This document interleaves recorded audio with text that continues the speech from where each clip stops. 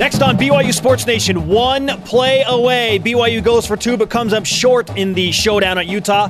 What's your number one takeaway from the rivalry classic? ESPN's college football insider Trevor Matich gives us his takeaways and his unfiltered opinion on Kai Nakua's ejection. Going for two, BYU on the field, and us in Studio B. Did we score with our Friday predictions? Plus, it's game day for number 7 BYU women's soccer. Let's go. This is BYU Sports Nation, brought to you by The BYU Store, simulcast on BYU TV and BYU Radio. Now, from Studio B, here's Spencer Linton and Jarom Jordan. BYU Sports Nation live in Radio Vision, presented by the BYU Store, the official outfitter of BYU fans everywhere. Monday, September 12th, wherever and however you're dialed in. It's great to have you with us. I'm Spencer Linton, teamed up with NFL Red Zone lobbyist Jarom Jordan. Oh, my goodness. I watched a lot of Red Zone. In fact, I watched every second yesterday. I seriously did. And the Patriots-Cardinals game. I loved it. It was a lot of fun. That channel is one of the greatest inventions of human history. If you're not aware, no commercials, and it takes you from the most exciting play happening in the NFL of all of the games that are going on at a given time, just from play to play. They'll amazing. Go back and show you scores and whatnot. Yeah. Well, so it's the free preview week. I actually don't have it. I might. It depends how much I love my marriage or not. A couple of years ago, one of my roommates came down and we were watching the free preview, that week. And he said to us a couple hours later, he goes, I came downstairs and I told myself at the next commercial break I would go use the bathroom. It had been 2 hours.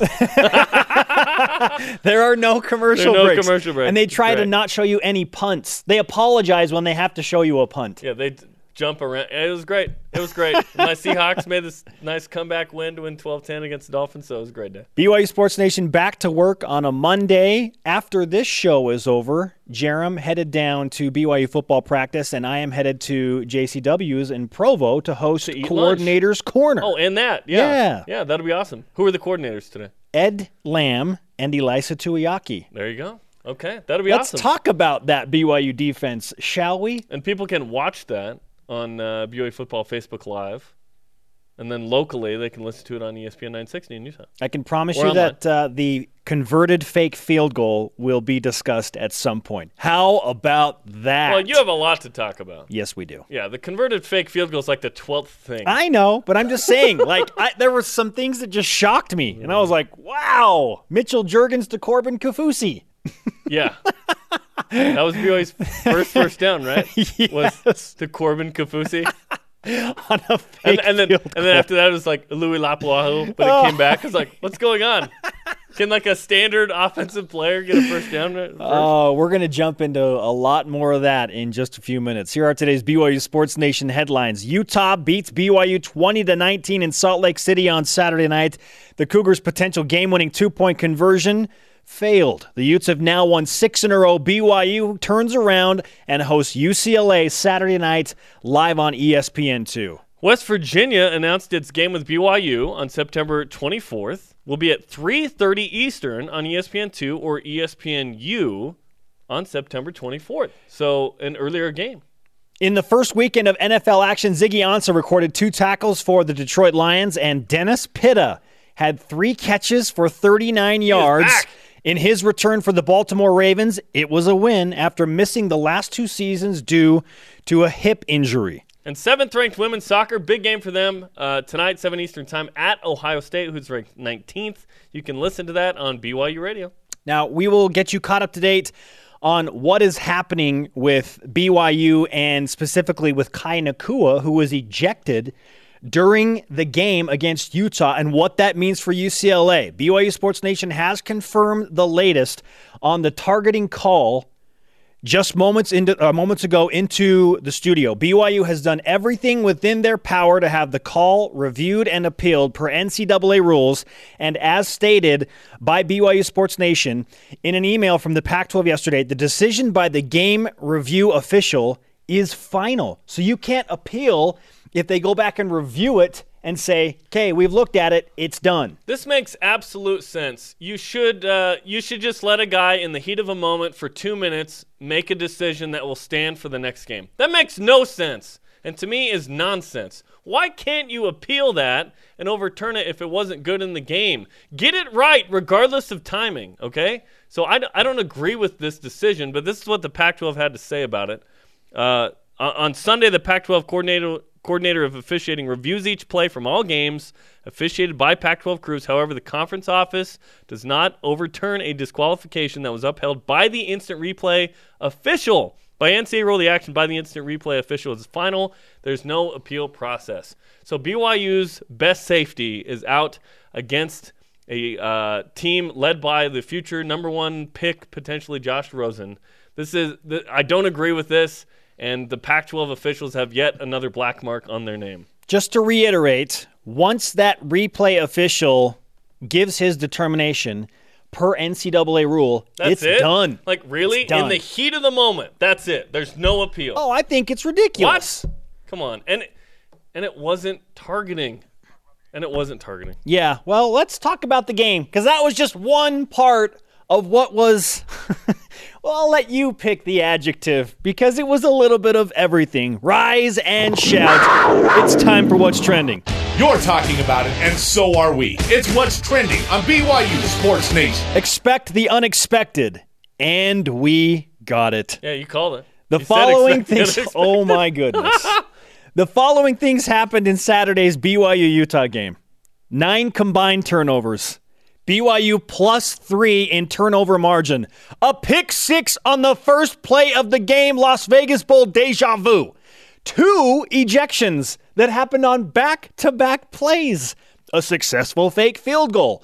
Ului Lapuaho catching a pass. A Tanner Mangum unsportsmanlike penalty. It was interesting, and man. a 2-point conversion to try and win the game. How about that? Wow. It was weird, sloppy, exhilarating, perplexing, frustrating, exciting, and ultimately for BYU fans, a heartbreaking finish. What a game. That brings up today's Twitter question. What was your biggest takeaway from Saturday's game? Use the hashtag BYUSN at Justin D. Sweeney. Biggest takeaway was that we had 6 takeaways and still only managed 19 points on offense, which brings me to my biggest takeaway.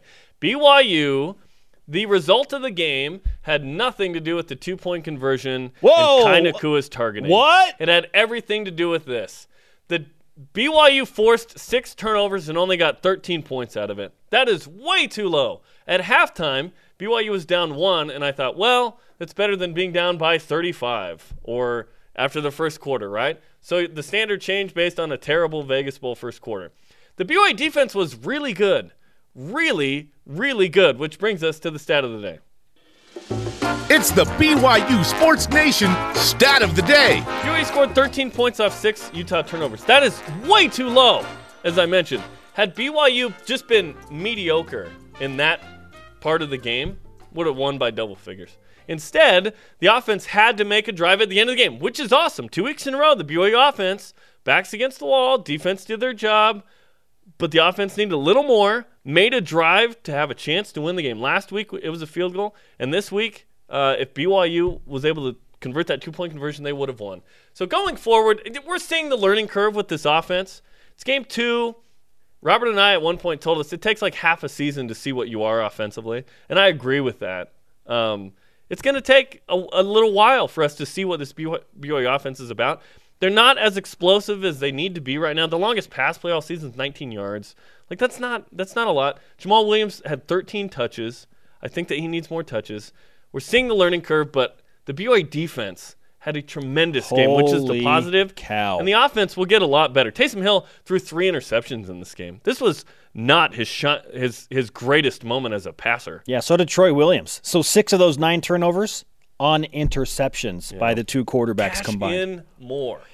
All right, you bring me to my number 1 takeaway, and that is the BYU defense is solid. Amen. You can say what you want about Utah's ball security problems in this specific game, but the BYU defense deserves credit for making great plays on the ball. They earned the majority of those turnovers. Yeah. Francis Bernard's interception was number 4 on SportsCenter's top 10 on Saturday night. He forced a fumble as well. Kai Nakua, Jarom called it on Thursday, said 100% he's going to have an interception. He had 2.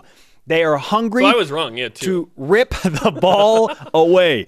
Feisty, a little bit of nasty, and they play at full speed because Butch things Pau. have been simplified. Butch Pau was awesome again.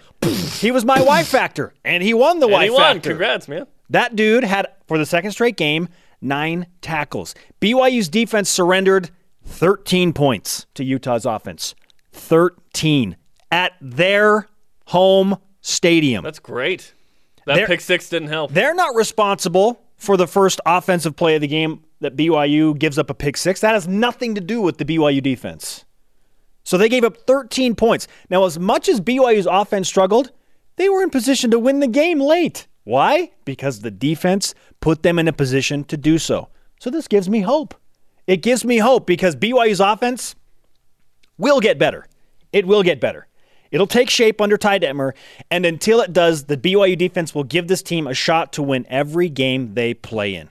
I think they're that good. They're that solid defensively. They're really good, and they'll be tested again with UCLA. UCLA's offense is way better than Utah's offense, so that will be a challenge this Saturday, and without Kai Nakua and Austin McChesney for the first half. Emotionally, this is an interesting situation because do you walk out of there and you go, BYU wasn't supposed to win that game anyway. They go for it. Guts by Kalani Sitake. Almost there. All right, good job, good effort. Or do you say, shoot, you need to cash in on those turnovers. You wipe away your expectation going into the game, and then you just look at what happened in the game, right? I walk away encouraged that BYU's offense will be better because that was not a great performance by that offense. Less than 400 yards of total 19 points. If BYU scores 21, they win that game. They were in credit to BYU for getting in position to win that game late despite not playing a good game. You can only control what you do from here on, right? So against UCLA, BYU's offense needs to cash in more. In the red zone, BYU 6 for 6, right? That's good news. You want more touchdowns. Jake Oldroyd, shining moment. BYU's got a kicker. He's 3 for 3 now, so he's not a one-hit wonder, albeit in the clutch. There's some positives to walk away from this with. Yet, I think that, after 2 games, I look at this team and I go, okay, this could be an 8+ win team. Whereas before I called for 7. I see talent on this team. The defense is good enough. I would rather have a great defense than a great offense. Here's why. Sometimes you're just off on offense. Sometimes you're off, but a defense can keep you in games. And that's what's happened. BYU's defense kept them in the game in probably the most hostile environment they will play in all year. I know Michigan State will be a tough venue to play in. It's not going to be Utah. The emotions aren't going to be there. That's going to be the toughest road venue that BYU plays in all year. Other takeaways. We mentioned Jamal Williams only had 13 touches. Lower leg contusion was the report from the sidelines during the Fox broadcast. So how much did that play in? I don't know, but he was still averaging almost 5 yards per touch, 4.7 per touch. More Jamal. He was used as a decoy quite a bit by Ty Detmer. I don't think it really worked in that regard, but you live and you learn and you move on from there, and hopefully he's healthy and in the UCLA game, which I believe he grew up a UCLA fan. His mom ran track at UCLA, so there's an interesting angle for this game for one Jamal Williams, who, remember, did not play in last year's game or any game for the Cougars. Blood before water when it comes to the Williams family before water. And BYU UCLA. That's how it is. Keep in mind, the BYU defense did what they did on Saturday night, playing without Travis Tuiloma and without Troy Warner, who was the starting cornerback that did not play against the Utes. Well, remember, Utah had guys out too. It's not they had Dominic Hatfield and Corey Butler-Bird out, so it wasn't just BYU. Oh, I'm not talking about Utah. Yeah. I'm talking about BYU's defense, Yeah. just specifically. This isn't a comparison between the two. Oh, yeah. Just making sure fans, it's not like BYU was the only one of players out. No. Yeah. Utah's got a great defense too, okay? Did you watch the game? Then you should agree with me there. No, that's a legit defense for sure. I don't know how good Utah is on offense. We'll see. Like, Arizona had to score 28 unanswered to beat Grambling State, by the way. Thank goodness they did not lose What? that game. Thank you, Arizona, for not losing to Grambling. It's not like BYU needs that win for RPI to get into an at-large berth to March Madness or something. Still. Whatever. Conversation happening right now on Twitter. Use the hashtag BYUSN and join BYU Sports Nation. What's your biggest takeaway from Saturday's game? Let's go to the Twitter machine. You've got tweets. At Kip Kint, if even one half of the dropped balls had been caught instead, we wouldn't be talking about a missed 2-point conversion. So let's bring up two specifically. One, the pick six on the first play of the game. Yeah. Taysom Hill threw that ball upfield. Taysom will be the first to tell you, didn't throw that ball well. You know, and Aleva Hifo is kind of a new receiver. He turned around and why does that bounce perfectly into the Utah cornerback's hands? Why did none of the turnovers for BYU result in a touchdown? What is up with that? Like, is that just bad luck or what? I'm not ready to credit Utah with a ton of skill in that regard. And that's just a lucky bounce. Here's the unfortunate part. The best throw that Taysom Hill made all night, which would have been the longest pass play of the season by a mile, was dropped. And what do you do? Hunter Marshall is he's gonna get 50 yards on that play and get BYU out of there. And unfortunately, that's a drop. You live and you learn, and you do better against UCLA. It stinks. At Brute DR, we have got to make opposing teams pay for turnovers. 13 points off of 6 turnovers was a huge missed opportunity. BYU missed some opportunities there because of penalties. One specifically on a Kai Nakua interception return. I'm fine with the aggression on penalties. Some of the best teams in the country are the most penalized. It's fine. And coming up a little bit later, we will break down our thoughts on the 2-point conversion. Was it the right call? Yeah. Was it the right call to go for 2 in that moment? Up next on BYU Sports Nation, ESPN college football insider Trevor Matich may have a thing or two to say about the Kai Nakua ejection, and is he more encouraged or discouraged after this game? BYU Sports Nation presented by the BYU Store, the official outfitter of BYU fans everywhere. Simulcasting on BYU Radio and BYU TV. The conversation about BYU Utah rolling right now on Twitter. Follow at BYU Sports Nation. Use the hashtag BYUSN. There'll be a full breakdown this entire week. You can catch it out on After Further Review, as well as the guys break down what happened against BYU and Utah. I'm sure that 2-point conversion will be broken down and the blocking scheme and everything within that, as well as prep for BYU and another big game, UCLA, the home opener, on Saturday night. Check it out tomorrow night, 7 Eastern on After Further Review. Our Twitter question today, what was your biggest takeaway from Saturday's BYU-Utah game? Let's get the opinion of our good friend Trevor Matich on the Deseret First Credit Union Hotline, ESPN college football expert, insider, and national champion at BYU. Trevor, it's nice to have you back. And it was supposed to be a boring week 2 of college football. It was anything but that. It was not just exciting, it was highly controversial in a lot of ways. You had the Central Michigan extra play against Oklahoma State. You had teams like Clemson that were supposed to struggle with the lesser teams that they played. It was an exciting weekend. Trevor, our Twitter question today is this. What was your biggest takeaway from Saturday's BYU-Utah game? Well, biggest takeaway was what a physical, passionate team BYU is. And right down to the coaching staff. I mean, we're used to the sideline being stoic and stone-faced, looking like you couldn't tell if the head coach was at a devotional or at a football game. Now, there's nothing wrong with that. That's the way Lavelle was. That's just a matter of style. But Kalani Sitake, boy, he wears it on his sleeve, and I think people will appreciate that. Trevor Matich with us of ESPN talking about BYU and Utah. Did the Cougars do anything that surprised you? Well, it surprised me, actually, that the defense would shut down Utah in their own house the way they did. I mean, they gave up one offensive touchdown, and the defense played well enough to win that game. I mean, matter of fact, several times over with all the turnovers they got. I can't tell you how impressed I was with the way those guys flew around and just smashed Utah in the mouth. Utah, their offense won't face probably a more physical game all season long. BYU forced 6 turnovers, yet only got 13 points off of those turnovers. How much higher should that have number been to you, and what did you think of that part of that game? Well, a lot, but you've got to look at it from a standpoint of what stage the BYU offense is in right now. They went from a go fast, go hard offense where they try to run 90 plays a game, and the quarterback will read one guy on the defense, and whatever he does, they do the other thing. If he goes left, you go right. If he goes right, you go left. Go as fast as you can go and get a bunch of plays in.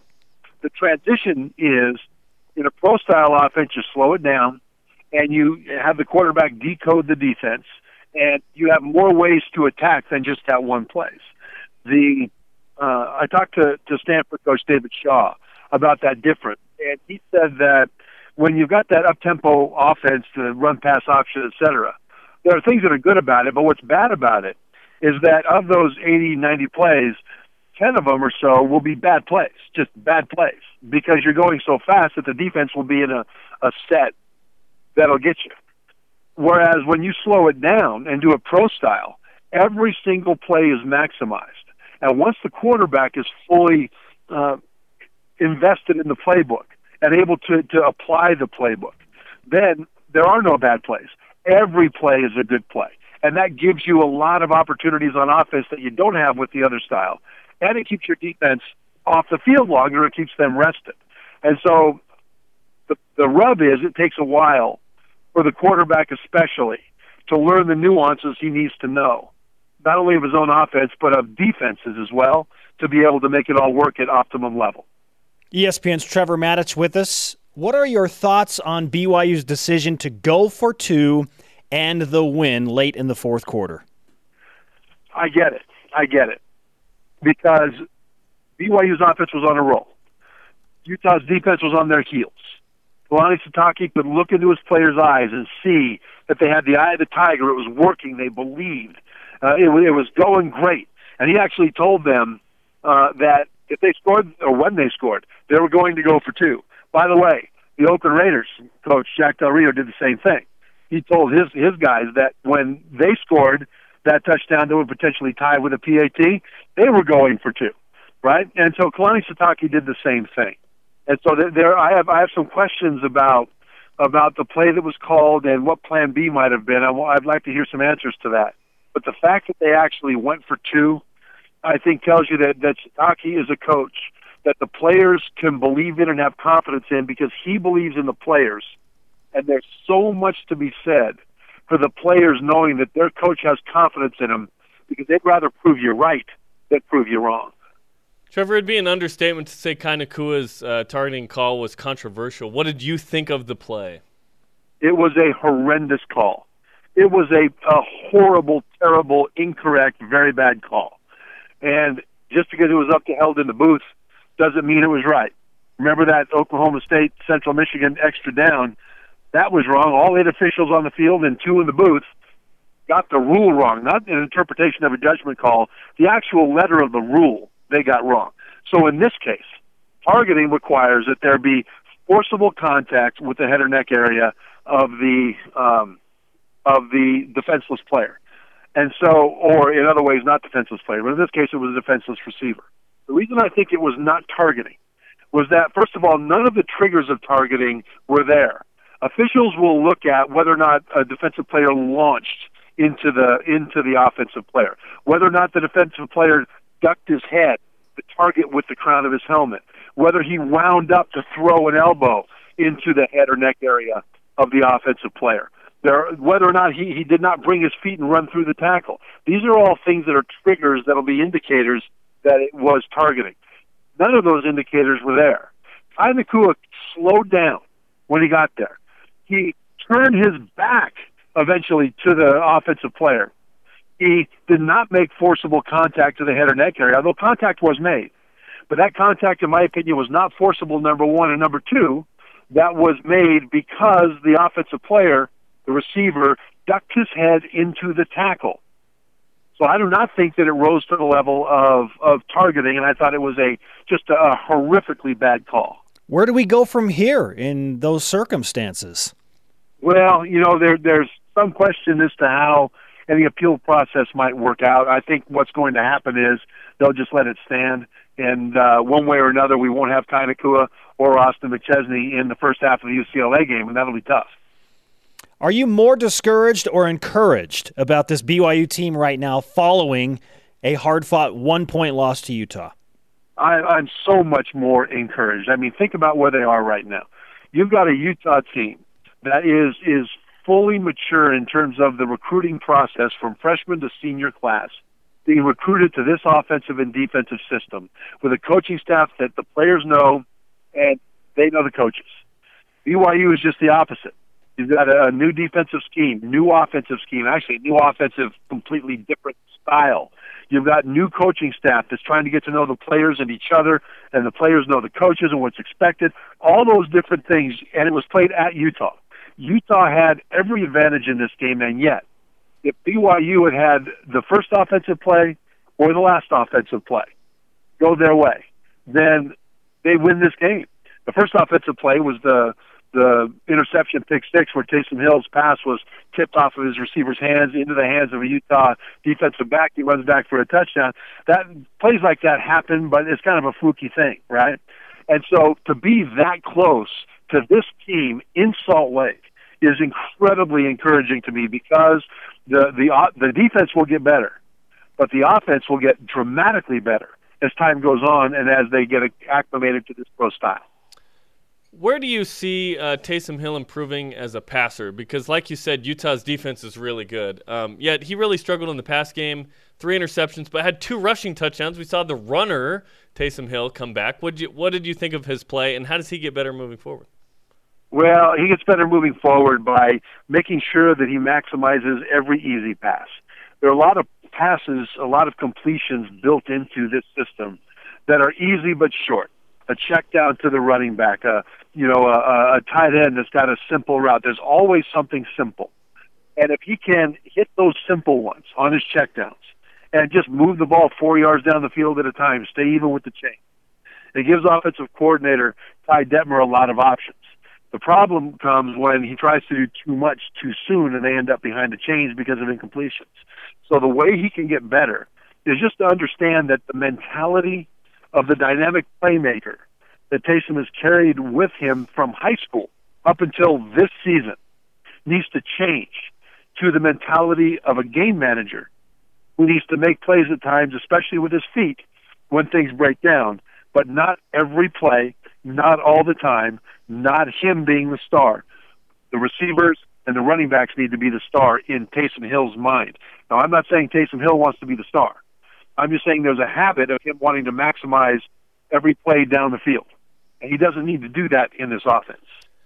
I'm nervous about that idea that you just brought up, game manager and Taysom Hill, because that doesn't seem like maximizing his skills to the greatest. But you think maybe that's maximizing the offensive skills to the highest value? No, it does. Because managing the game doesn't mean don't make plays.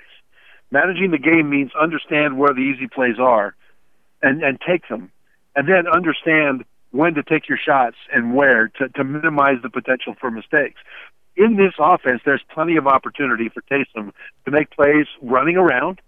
There's plenty of opportunity to move the pocket, and there's plenty of opportunity for him to make plays with his arm. And so it's just a different mentality, though.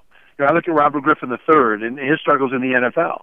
He's with the Cleveland Browns now, but when he left Baylor to go to the Redskins, he had that mentality that every play had to be a huge, maximized, awesome play. Well, in this it made it harder for him to succeed. In this offense, with BYU now, this pro-style offense, it is every bit as good as any other offense, and it has its own advantages over other offensive styles. But the mentality of the quarterback needs to change, and it's just a matter of throw the check down. We saw that at LSU. Brandon Harris could make great plays at times with his arm, but other times he won't see the check down, or he'll miss the check down, one of the two, or he'll refuse to throw it there because it's not exciting. And he just got sat down, and a transfer from Purdue had a big game last week for LSU because he took the easy plays. That's one thing fans want to watch for with BYU. Where can Taysom always improve? Take the easy plays first. How would you assess Ty Detmer's play calling through 2 games as a Division I offensive coordinator? I think it's been good. It's been fine. He's given them the opportunities they've needed. There have been some drop passes. There have been some missed blocks. There have been some physical mistakes. But I think Ty has done well. He's got a reputation, and again, at ESPN, walking around talking to quarterbacks, former NFL quarterbacks, coaches, head coaches, etc. I asked them about Ty Detmer's reputation in the league, and they would always just stop and give gushing praise to Ty as a coach, as a player. In other words, he's a player and a coach. When in a meeting room, quarterback meeting room, you'll always have players come up to the whiteboard and answer questions and draw things on the board with the coaches there. But Ty Detmer will go up there and say, Coach, we really need to be doing it this way. And the coaches will be taking notes of what Ty did. And so I think he's done well the first 2 weeks. I think his game planning and play calling will get more targeted as he learns the capabilities and weaknesses of the guys on the roster within the context of a game, not just practice. But overall, I think it's a good start. Trevor, how does BYU match up against UCLA in your opinion? Well, it's tough because UCLA has a lot in common with Utah. They've got big, powerful guys on both lines of scrimmage, and they've got a much, much, much more capable offense than Utah does. So BYU, this is the game for the BYU offense to kind of break out and to make those plays that are there and not leave anything on the table because they'll need more points. Part of week 3 in college football. Trevor, where will you be this weekend? College Game Day on ESPN Radio. We will be in Norman, Oklahoma for Ohio State at Oklahoma. So many storylines with this one. I cannot wait for this Saturday. That'd be awesome. All right, man. We'll be listening and watching. We wish you safe travels, and we appreciate the time. All right. Thanks, guys. Trevor Matich on the Deseret First Credit Union Hotline. Deseret First, your values, your timeline, your financial future. As always, bringing it on a Monday. I had to follow up with him, Trevor, because of that game manager. When I think of game manager, I think of like Mark Sanchez. I'm like, what? No, Taysom Hill is way more dynamic. But I can see where Trevor's coming from, which is use the offense to its max with the playmakers within that. However, who's the biggest playmaker in the BYU offense? It's Taysom Hill. And then second, it's Jamal Williams. So the majority of the touches should come from those guys, right? He scored 2 touchdowns, right? Taysom Hill with his legs. And there's a reason. He threw 3 picks, so in that moment, he probably trusts his feet more than his arm. In that moment, going down the field, he had passed effectively to the point where the run was open. So now we see BYU's offense kind of opening up a little bit, and they've been more successful when they've been back to what they're comfortable with. But we're seeing the learning curve right now, Spencer. It's going to take a few games for BYU to get comfortable, to become explosive, to get where they want to be, because scoring in the teens is not going to cut it against UCLA, Michigan State, West Virginia, at Boise State. You know what I mean? Like, BYU's got to keep evolving. What was your biggest takeaway from Saturday's game? At JMort007 says, Holmo chose the right coach. What an awesome display of passion for the players and the game of football. Francis Bernard's interception happened after Kalani Sitake got that penalty. Woo! How about that? Coming up, we review Going for 2. And how are your emotions following BYU Utah's 1-point loss on Saturday night? Stay with us on BYU Sports Nation. BYU Sports Nation in Radio Vision. Welcome back, sports friends. Spencer Linton and Jarom Jordan hanging out in Studio B, live on BYU Radio, simulcast on BYU TV. Cougars and Utes continue. They play Thursday night in women's volleyball. This time, the 10th-ranked BYU Cougars host Utah, 9 p.m. Eastern Time on BYU TV. If you haven't watched this women's volleyball team, man, they are 9-0, ranked in the top 10, and crushing it. I had questions going into the season about replacing Alexa Gray. McKenna Miller's been awesome. MC Hammer. MC Hammer's been sweet. So check it out Thursday night against the Utes. We did ask her if she had some of those MC Hammer pants, and she's like, yeah, I have some sweatpants that are kind of like that. Yeah, and we're like, wait, you're like 17 or 18. You don't get it. Who's MC Hammer? You weren't born. Yeah, we're children of the 90s, so you don't get it. Yeah. Oh, good stuff. Let's refresh today's BYU Sports Nation headlines. Utah survives BYU's upset attempt 20-19 in Salt Lake City Saturday night. That's the BYU angle. The headline. Cougars' potential game-winning 2-point conversion falls short. The Utes have now won 6 in a row. BYU will host UCLA Saturday night on ESPN2. Was it not an upset bid? Was it not an upset Technically, bid? Yes, by the line. Technically speaking. And you're Mr. Technicalities. Technically speaking. I know, it's just funny, the BYU. They survived! They did survive. Not one, they survived. No, listen, if I could take all of you to the moment when Taysom Hill scored that touchdown, the anxiety, the tension in that stadium, as some people on the BYU sideline put it, oh boy, the native fans are restless. Uh-oh! BYU Sports Nation has confirmed that the decisions made by the replay official Saturday on the targeting calls are final. BYU has looked into all avenues of a possible review, but per NCAA rules, if a call is upheld by a review official at the game, the ruling cannot be appealed. Both Kai Nakua and Austin McChesney will be suspended for the first half the UCLA game. West Virginia announces its kickoff time for the game with BYU. 3:30 Eastern on ESPN2 or ESPNU. That game slated for Saturday, September 24th. It will take place at FedEx Field in Washington, D.C. First ever meeting between BYU and West Virginia, and the second NFL stadium the Cougars will play in this season. And the third could be Qualcomm in San Diego. Poinsettia Bowl. Is it still called that? Qualcomm? Yes, Qualcomm it's Stadium. Changed a few times. Yep. Yeah. Hey, and 7th-ranked women's soccer, huge game tonight at 19th-ranked Ohio State at 7 Eastern time on BYU Radio. Twitter question today, what was your biggest takeaway from Saturday's game? At Not Dry, Just Flaky says coaching staff does honest evaluations and has great risk management skills. Though it won't always go our way, we're in good hands. We're in good hands. Okay, let's talk about the decision to go for 2. Let's look at the context of that moment. Okay, well, let me read you this tweet first of all. At Nick Newman 801 says, always kick the PAT. Always? Give yourself a chance for the win in overtime. Let's talk about the context, okay? What went into that decision? On the road, hostile environment, first game in the rivalry for Kalani Sitake, veteran kicker for Utah. The defense had just been on the field for an 11-minute drive. 19 plays, 11 minutes. Jamal Williams was out. Kainakua. You've lost 5 in a row, okay? That's the context. The percentage points of chances to win of going for 2 versus PAT, there's a difference of like 5%. Yeah, okay? it's 50. So I think it's almost 51% if you well, that's go to in the overtime. NFL, 44 in 44 if you kick the PAT, or 51 if you kick the PAT, 44. The numbers are close in college according to Cougar Stats. Yeah. Okay, with that in mind, I totally get the decision to go for 2. Now, because BYU did not get it, you question the means. I'm with you. I question the means.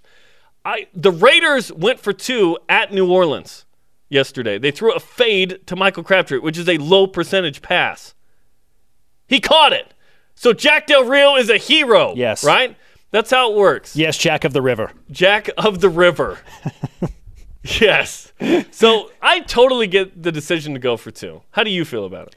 I think it was the right call given all of the circumstances. And I learned in the postgame from Mitchell Juergens that the coaching staff was saying, when we score, we're going for 2. So yes, the players and that was the case with the Raiders, The players were already prepared in that moment mentally. Like when Taysom Hill scored the touchdown, I saw him immediately turn to the sideline and say, okay, what are we doing now? And they what had are we a doing timeout. now? They called that timeout and talked about it. Yet Colby Pearson still had to run out there. So then it looked like, well, he's not involved. We were told there was a pass run option off that. From the coaches. Taysom Hill said it was a run, so a little confusion there. But here's the thing about that play. Everyone's talking about, okay, there were three guys and only 2 blockers. Do you realize that Taysom Hill got through the first 2? Yes. The other 3 weren't blocked. They came over, and they're the ones that got Taysom Hill. So if the right side of the line blocks their guys, he walks in because he escaped 2 guys single-handedly. He being Taysom Hill. Brian Keel pointed out on Twitter after the game, if the blocks happen downfield, then Taysom Hill scores that 2-point conversion. Yeah. Was it doomed from the start? Kind of, yes. But if they get it, it's a great call, right? It's not a bad call just because BYU doesn't get it. Right? Kalani Sitake said that Ty Detmer wanted the ball in the hands of Taysom Hill. Who can blame him? I would have loved something a little more spread out with a little more in space. Yeah, sure. You live and learn. It happens. It's Boise State Part 2, right? You go for 2, you don't get it. It's a bummer. You move on. But the guts that BYU had offensively, because they were not good in this game, and then they come down on that last drive and they score a touchdown, and then they have the guts to go for 2. Like I really like the guts of this BYU coaching staff. I love the 2-minute offense that BYU has rolling against Arizona and Utah as well. You wonder how much Ty Detmer thinks, okay, do we go to that? Because he has to decide today, do we stick to our guns or do we go with what the team is most comfortable with? I know that he won't be swayed. He won't be swayed easily. Right. He's very, he's going to be disciplined. It takes a while to put things in place. Up next, Cougar Whip Around featuring a Cougar in the NFL after almost 2 full years off. But first, we are going for 2. BYU Sports Nation presented by the BYU Store, the official outfitter of BYU fans everywhere. Spencer Linton, Jarom Jordan, live from Studio B. If you miss an episode of BYUSN Live, you can watch the rebroadcast weeknights on BYU TV starting at 6 p.m. Eastern Time on the dot. Hey, big game tonight for the women's soccer team. You can listen to it on BYU Radio. 7th-ranked BYU at The Ohio State, ranked number 19 in the country. That's tonight at 7 Eastern. Our Twitter question today, what was your biggest takeaway, BYU Sports Nation, from Saturday's BYU-Utah game? At Adam R. Frank says the offense has to find a way to reward the defense. Yes. You can't be +2 against Arizona and still need a drive to win the game, in my opinion. You can't be +3 and still need a drive to win the game. So, yeah, I agree on that point. Cash in more. Again, we're watching the learning curve. And the pain of a loss against Utah is the cost of business. It stinks. Had BYU had 1 2-point conversion, be like, wow, they're 2-0 and haven't really stretched their legs on offense, if you will. All season long, Jarom and I will give 2 predictions every Friday about the approaching BYU football games. We like to call it going for 2, and we are keeping score. That's what's different about this time around is there is an official tally and scoreboard. We actually have to be accountable for Yes, one how about that? on this show, which is a novel concept. I don't follow up on things like elite or not. You know, we just move on, right? You were 0 for 2 last week. How'd you fare this week? I went 1 for 1, so I was right on saying. You went 1 for 1? I was 1 for 1 on my first one. Oh, okay. The BYU defense will have at least one takeaway. Ha! That's 6. That's 6. And then my second one, I had in our pre-production meeting, kind of cool, we'll have an interception. And then I got scurred, dude. So I said Jamal Williams scored 2 TDs. Jamal Williams hasn't scored a touchdown this year. What in the world? So I went 1 for 2. On the season, I'm 1 for 3. You're 1 for 3 or 1 and 3? I am 1 and 3. Thank you. Yeah. I have 1 right in 2 weeks. I'm 1 for 4. You're 1 for 4 is correct. Yeah. You're so what? 1 win, 3 losses. That's the record. Yeah. My record? Your record is 1 and 3. How about we just say correct picks 1? No, wait, I don't have to do. They want to show how many wrong I don't have picks to do you like have. fractions. I haven't taken a math class since my junior year of high school. It's all starting to make sense. 15 years. Okay. My 2 predictions on Friday were 1, Taysom Hill will pass for 300-plus yards. No. He was over half that. Not close. Not 21 close. for 39. Now, if Hunter Marshall catches that ball, he's probably up around 230. Seriously. He wasn't going to get 70 on that. He threw for 176. So if he gets 50 yards, that'd be 226. So he's going to be at 270? That's what you just said. Oh, I said maybe it opens some things up. Who knows? Yeah, that drive would have continued. Okay, that's what I'm saying. Yeah. It wasn't 300-plus. It wasn't close. Utah's defensive secondary is really good. They're really good. And Taysom Hill didn't get helped out with some dropped passes. So I'm 0 for 1 there. However, I said this. Utah will not win the turnover battle, which they have consistently done. Yeah. We both did one along those lines. +3. Speaking of BYU, BYU won the turnover battle by 3, yet lose the game by 1. So after 2 weeks, I have 2 correct decisions. And I have been wrong on 2 of my picks. Way to say it that way so you don't mess it up like me. Most importantly, I am beating Jarom. Yeah. Yes. I'm 2 and 2. Yeah. Listen, I got scared with the kind of cook thing because on Thursday we played What's the Chance and I said 100% the kind of cook. Well, you said 100%. Why did you get scared after you said 100%? You had already gone on record. I know. Well, we don't keep track of What's the Chance. We keep track of going for 2. Well, conveniently, we're bringing it up that you were right? So, well, I was wrong. It was 200% chance because he had 2. 2 interceptions. Yeah. What a game. And now he's out for the first half for targeting. How much will that change? That stinketh. Guess what Kainakua did to Josh Rosen last year, like he did to Troy Williams. He had a pick in the red zone. Yes, in the end zone. Sorry. Yeah, I'm struggling. I watched the red zone yesterday. That's what's throwing you off. Isn't it the blue zone, Spencer? No. I thought we didn't call it the red zone, It is not. Can we attack the red zone? Let's attack the red zone, right? Yes. Spin it that way if it bothers you that it's called the red zone. BYU Blue is attacking the red zone. Robert and I called it the blue zone. Therefore, it's the red zone. Thing 1 and thing 2. You're a turkey, Taryn. What was your Draws biggest on 3rd and takeaway? 12. What was your I actually biggest like Robert and I as an takeaway? OC. I want to make that clear. Oh, my goodness. You're a turkey turn! Yes. What was your biggest takeaway from Saturday's game? Let's go to the Twitter machine. It's Twitter time. At NickLee51, the curse of Max Hall and Utah's lucky all-red jerseys are both real. I don't know what else to say. This has been a hard show for me, honestly. Losing to Utah does not compute with me, and that's really hard. 6 in a row, man. Listen, Kalani's first iteration of this, he goes up there, goes for 2, gets fired up. I loved it. I think that's a shot fired across the bow at Utah of, look out. Look out. First year, you win by 1.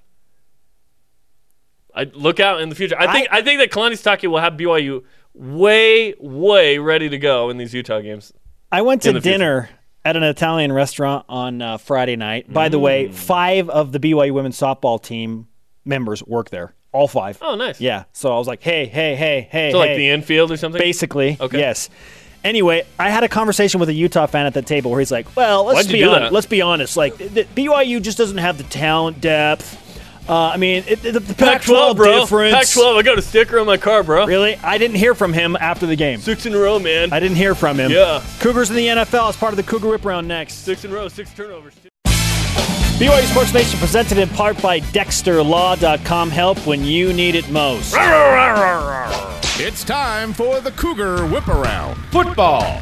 Utah beats BYU 2019 in Salt Lake Saturday night. The Cougars' 2-point conversion failed as the Utes have now won 6 in a row. BYU hosts UCLA Saturday night on ESPN2. Oh, okay. West Virginia announces its game time with BYU, 3:30 Eastern, kickoff on ESPN2 or ESPNU on September 24th. You lulled me into a sleep with the first part of your first read, Jared. If I had a nickel, man. ESPN's Mark Schlabach and Brett McMurphy project BYU will play in the Poinsettia Bowl against San Diego State. BYU Sports Nation has confirmed that the decisions made by the replay official Saturday on the targeting calls are final. BYU has looked into all avenues of a possible review, but per NCAA rules, if a call is upheld by a review official at the game, the ruling cannot be appealed. That's an NCAA rule. So basically it's like trying to return something at the dollar store. Nope! No, it's done. Both Kai Nakua and Austin McChesney will be suspended for the first half of the UCLA game. At least BYU gets them for the second half. Cougars in the NFL. The first weekend of NFL action, Ziggy Ansah recorded 2 tackles for the Detroit Lions and a flag hold. And Dennis Pitta has 3 catches for 39 yards in his return to the Ravens after missing the last 2 seasons due to injury. Soccer. 7th-ranked BYU women's soccer in action tonight. A top 20 showdown at number 19, Ohio State, 7 Eastern. Listen on BYU Radio. Volleyball. The Ohio State. Yes, that's correct. 10th-ranked women's volleyball swept the weekend at the Idaho State Invitational, beating Boise State, Missouri, and Idaho State. Amy Boswell was tournament MVP. BYU plays Utah Thursday on BYU TV. Golf. The women's team competing in the Mercedes-Benz Collegiate in Tennessee at the Cherokee Country Club against the likes of Ole Miss, SMU, Ole Miss. and North Carolina. Tennis. Keaton Cullimore won the singles draw, while Jeremy Bourgeois and Derek Vincent won the doubles title at the Utah Fall Tennis Classic. They will continue preseason in October. Cougars in the PGA. Daniel Summerhays shot 12 over in the BMW Championship, finishing 68th overall. Jarom. It sounded like swoop. Today's Rise and Shout, brought to you by Dexter and Dexter Help when needed it most, DexterLaw.com. Bob Bowlesby. Some kind of announcement relative to that could really drown out the sorrow of a Utah loss. JS. I love that Just Saying has been now reduced to JS in our society. LOL. Totes cray. I want to read our today's Twitter question like I do with the voice of the Utah guy that was trying to tell me that BYU didn't have the talent to compete. Okay. So what was your biggest takeaway from Saturday's game? Let's go to the Twitter machine, man. Tweet. Was it Steve Bale? No, I'm just kidding. At Texas Colonel, Kalani's passion for the players in game did more for recruiting than a win, especially Polynesian players. Oh, race excluded. Kalani Sitake had won the minds of Cougar fans. He then secured the hearts in that moment, in my opinion. At Jing Doc, Kai Nakua is the real deal. He's the real deal. So good. 2 interceptions. Yeah. Our elite tweet of the day at BF Webster. Woke up at 4:30 a.m. thinking if only Taysom had gone right, not left. Sigh. You don't think Taysom Hill went to bed thinking that too? Oh, the what-ifs are brutal. Thanks to Trevor Maddich and everyone on our crew. Yeah, I don't know if they can compete, Jarom. Show on demand. Shout out to Mark Madland. We're back to work tomorrow at noon Eastern. Later!